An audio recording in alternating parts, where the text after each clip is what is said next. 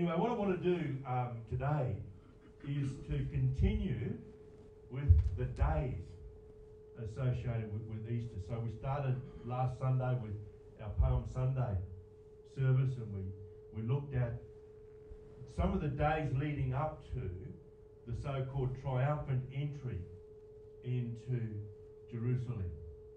We saw how important the resurrection of Lazarus was, because it was something that Jesus did in a very public way. There was no denying that it happened. And that upset the religious leaders. The triumphant entry of Jesus into Jerusalem was another thing that upset the religious leaders too. Although he rode on a donkey signifying peace, the people laid palm leaves and clothing on the road. And that was a sign that here was royalty, a king. And of course that was very inconvenient for the religious rulers. And then a couple of days later, Jesus cleansed the temple, which would have been seen by the religious rulers as a direct attack or a direct attempt to undermine their authority. The money changers there, those who were selling doves, those activities on their own were not wrong. If you have a look at the Old Testament law, you'll see that the poor people were allowed to use doves in sacrifice because they couldn't afford lamb or goats or cattle. So what was happening there was in line with the law, but it was the hearts of the people that led them to exploit the poor by charging exorbitant rates for the exchange of the coins so that people could pay temple tax, and by selling the doves at inflated prices. So even to participate in the required festival was something that was used as a means of oppression by the ruling elite against the ordinary, everyday Jew. Some people also say that these activities were happening in the court of the Gentiles, making it impossible for Gentiles to actually get into the temple. It's an interesting take on it. At this time too, of course, Jesus cursed the fig tree because it bore no fruit. And that was symbolic of what was about to happen to Israel, because of course Israel bore no fruit. At least the leaders bore no fruit. So Jesus upset people quite a lot in those last days. There were those two reactions: the adoration, the recognition that Jesus was indeed royalty, but on the other hand, the religious leaders determined that they needed to get rid of him, and Lazarus as well. So we talked on Good Friday about the betrayal of Jesus. The 30 pieces of silver was basically the reparation he had to pay if a slave was accidentally killed. It wasn't very much. We talked about his arrest, and we talked about his trial, which really didn't meet standards of justice. Didn't really matter because Jesus wasn't a Roman citizen, and so Pilate didn't have to take too much care in terms of his own decisions. Despite the fact that Pilate believed that Jesus was innocent, frankly, he wasn't like the other so-called messiahs because he didn't have an army following him and backing him up. He just had disciples, ordinary folk, fishermen, tax collectors, was no threat to the Romans, that's for sure. But Pilate didn't have to apply the same standards of law to Jesus as he would to a Roman citizen. Remember that on a number of occasions Paul claimed Roman citizenship in order to exercise certain rights he had in terms of the legal system. Jesus couldn't do that because he wasn't a Roman citizen. So we ended up on Good Friday, which was quite possibly on the Wednesday. Just before sunset, Pilate allows Joseph of Arimathea and Nicodemus to take the body of Jesus and place it in a tomb. Two things stand out here. First, Joseph of Arimathea and Nicodemus, they were both religious leaders. They both belonged to the great Sanhedrin. And yet these were two religious leaders who believed in Jesus. Nicodemus actually stood up and demanded that Jesus have a trial. He kind of stuck up for Jesus at great risk to himself. And then Joseph and Nicodemus, they actually went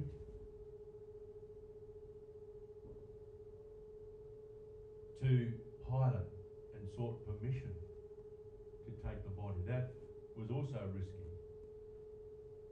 because by this time Pilate would have been well and truly fed up with the shenanigans of the Jews.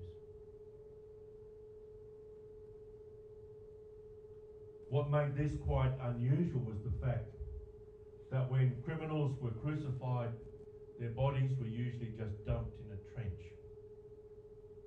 This was different. Joseph of Arimathea offered up his own tomb for Jesus. At the end of that day, the first day of unleavened bread began.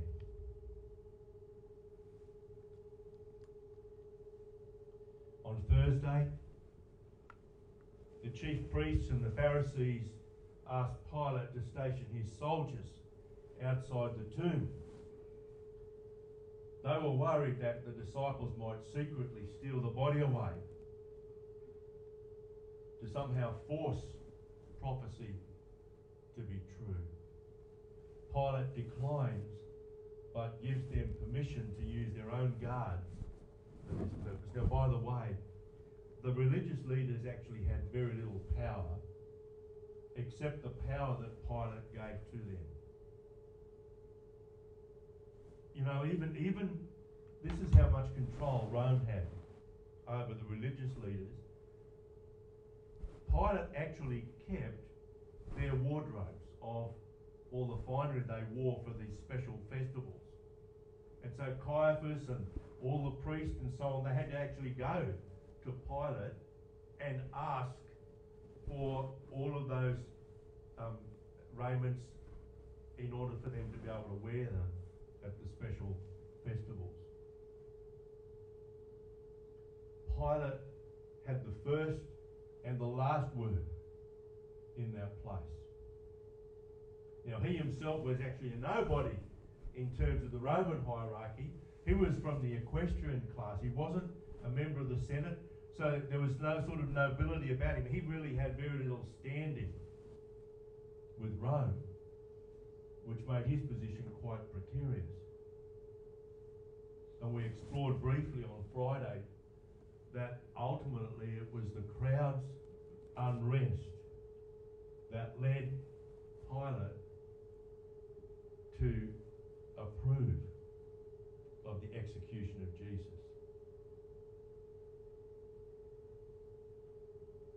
Because Pilate's number one job was to maintain good order in the part of the Roman Empire for which he was responsible.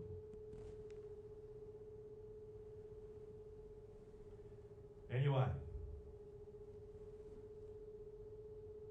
the chief priests wanted to make sure that nobody could kind of force the prophets or the prophetic words to come true. So they set up a guard and they sealed the tomb. At sunset on the Thursday, the first day of unleavened bread, and the high holy day ends. We come to Friday. Mary Magdalene and Mary, the mother of James, and Salome buy and prepare spices for the body of Jesus. They then prepare for the Sabbath, which of course begins at sunset.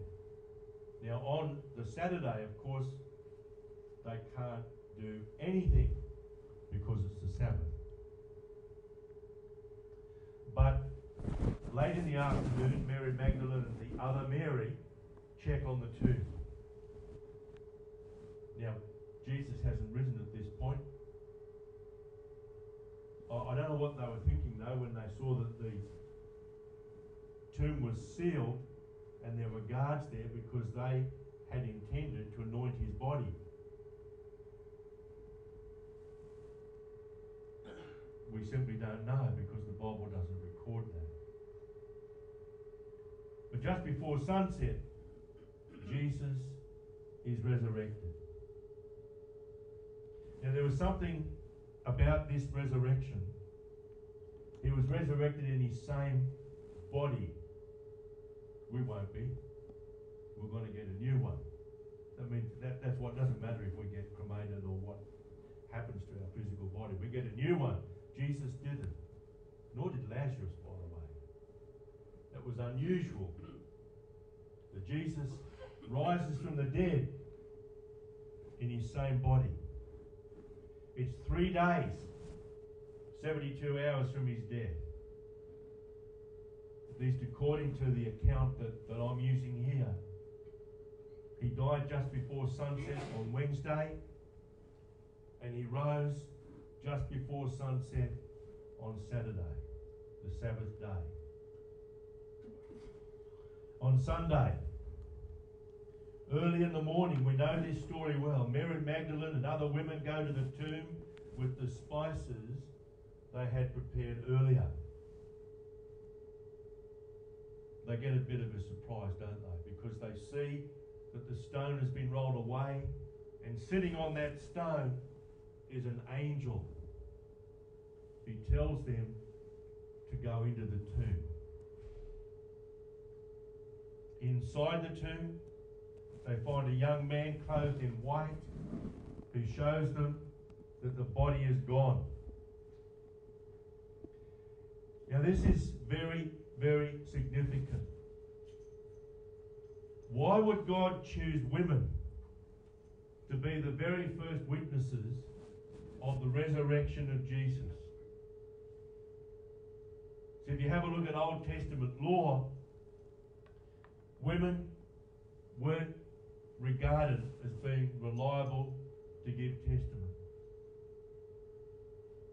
Under the law, you needed 2 at least reliable witnesses whose stories corroborated one another.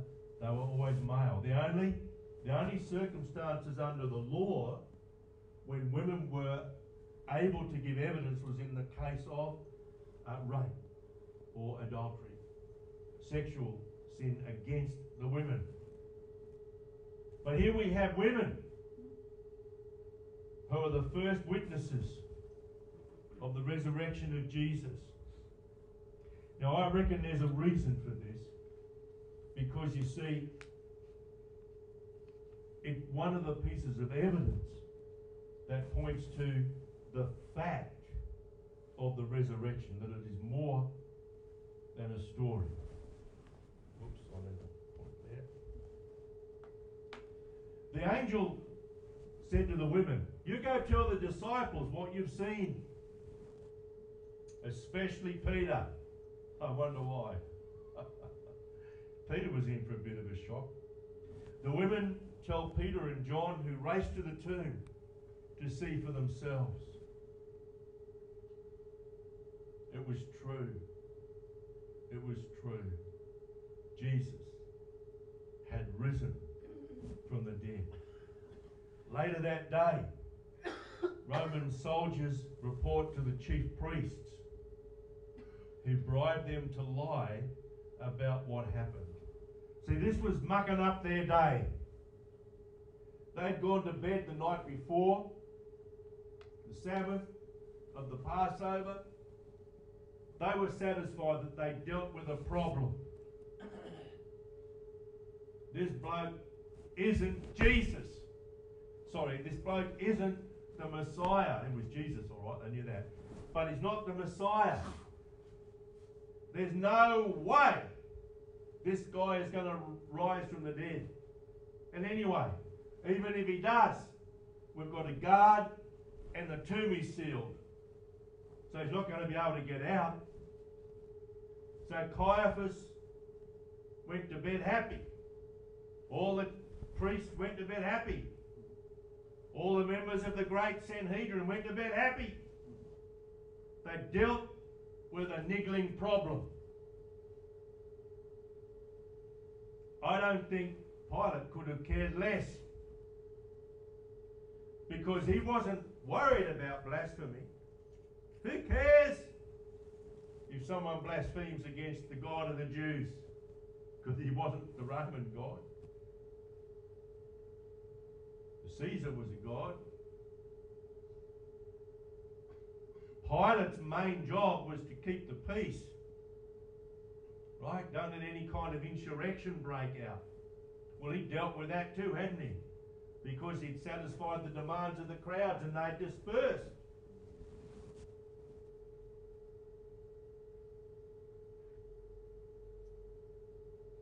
But you want to know what the point of Sunday was?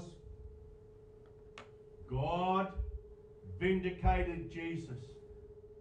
You see, Jesus would have been guilty of blasphemy if he hadn't risen from the dead. Because what he said about himself would not have been true.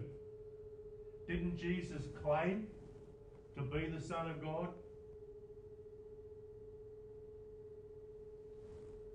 Didn't Jesus actually confess before the Sanhedrin that he would be raised up and he would sit with the Father in heaven and he would come to judge them? See, if Jesus wasn't who he said he was, then he would have been guilty of blasphemy and he would have been put to death under the law. And it would have all been okay. But God vindicated Jesus.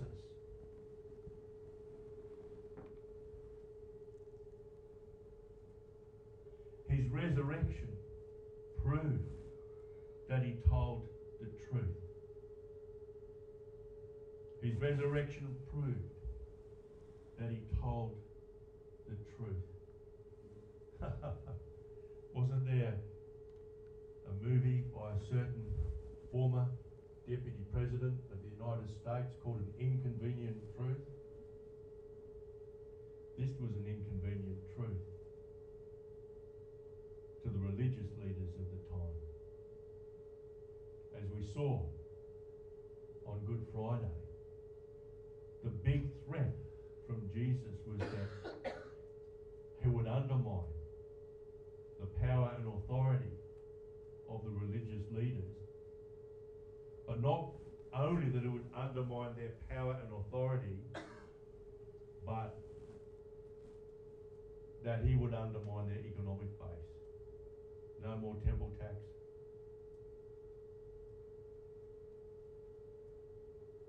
They'd no longer be able to live lives of luxury. They'd no longer be able to live in palaces. Herod's successors would have had no place in the structure of Israel.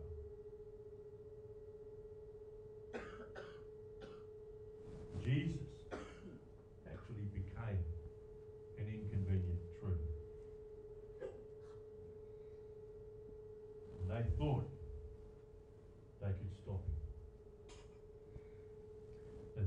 could stop him by sealing up that tomb, by placing a guard at the entrance so that his body couldn't be stolen away. And then when it turned out that in fact he had risen from the dead, the chief priests bribed the Roman soldiers to say that the body had been stolen, because they didn't want the truth to get out. I won't go through the evidence in support of the resurrection. I actually did that last year in great detail. I won't go through that again. But part of that evidence does involve the women whose privilege it was to be the very first witnesses to the resurrection of Jesus. And by the way, there were plenty of female disciples of Jesus.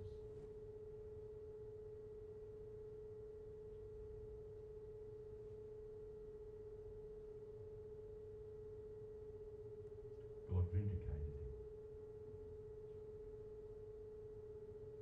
On Easter Sunday, we celebrate this resurrection. We celebrate it as a victory over death. We celebrate it as evidence of the eternal life that we have because of Jesus. But we should also remember it as the day that God vindicated Jesus.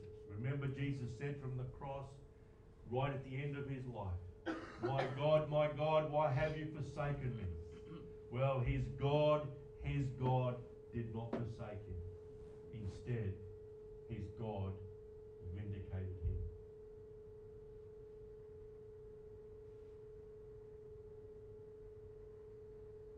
If we apply the same standards of history as historians normally apply, one must conclude that the resurrection is fact.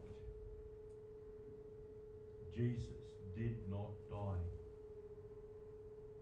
Well, sorry, he did. Jesus died, but he rose again. It was impossible to keep him in the grave. So, let us meditate on that over the coming days. What we've done last Sunday, Good Friday, and today is to just work through the history of that first Easter. Jesus, at the end of his ministry on earth, he took on the authorities. He no longer said, don't tell anyone, when he performed a miracle. When he raised Lazarus from the dead, it was a very public thing. And then he confronted the religious leaders. By any standard of justice, he was not treated fairly by the Sanhedrin or by Pilate. He was executed for political reasons. Power on the part of the religious leaders, keeping the peace, having a quiet life on the part of Pilate. But it's interesting, as I mentioned on Friday, when you look in the book of Acts at the preaching of people like Peter, John and Paul, they never once make the claim that his was a political death, because that's not what really mattered. What mattered was that God vindicated Jesus by raising